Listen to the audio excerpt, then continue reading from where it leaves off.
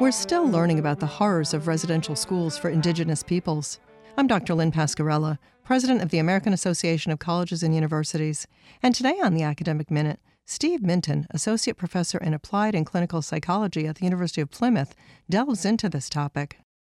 In many of the nation-states that emerged from European colonization, systems of residential schools in which Indigenous children were interred were operational by the late 19th century and continue to be so for at least a further century.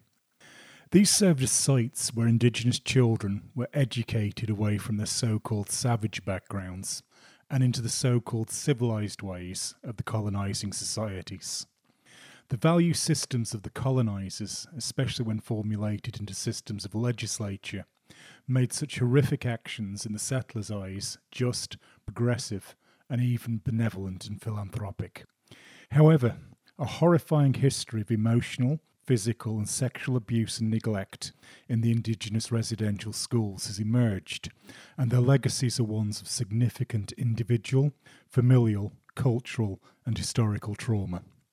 Whilst these facts are in reality incontestable, we amongst many, many others have documented them in Australia, Canada, the Nordic countries, New Zealand and the United States.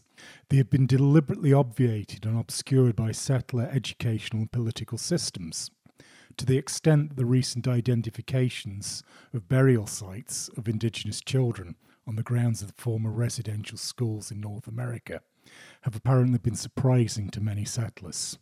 Hence, epistemicide, the deliberate destruction of knowledge systems, and weaponized forgetting have accompanied, concealed and cemented the genocidal processes of European and settler colonization. We urge that these truths be engaged with in their fullest possible sense. That was Steve Minton of the University of Plymouth. You can find this, other segments, and more information about the professors at academicminute.org.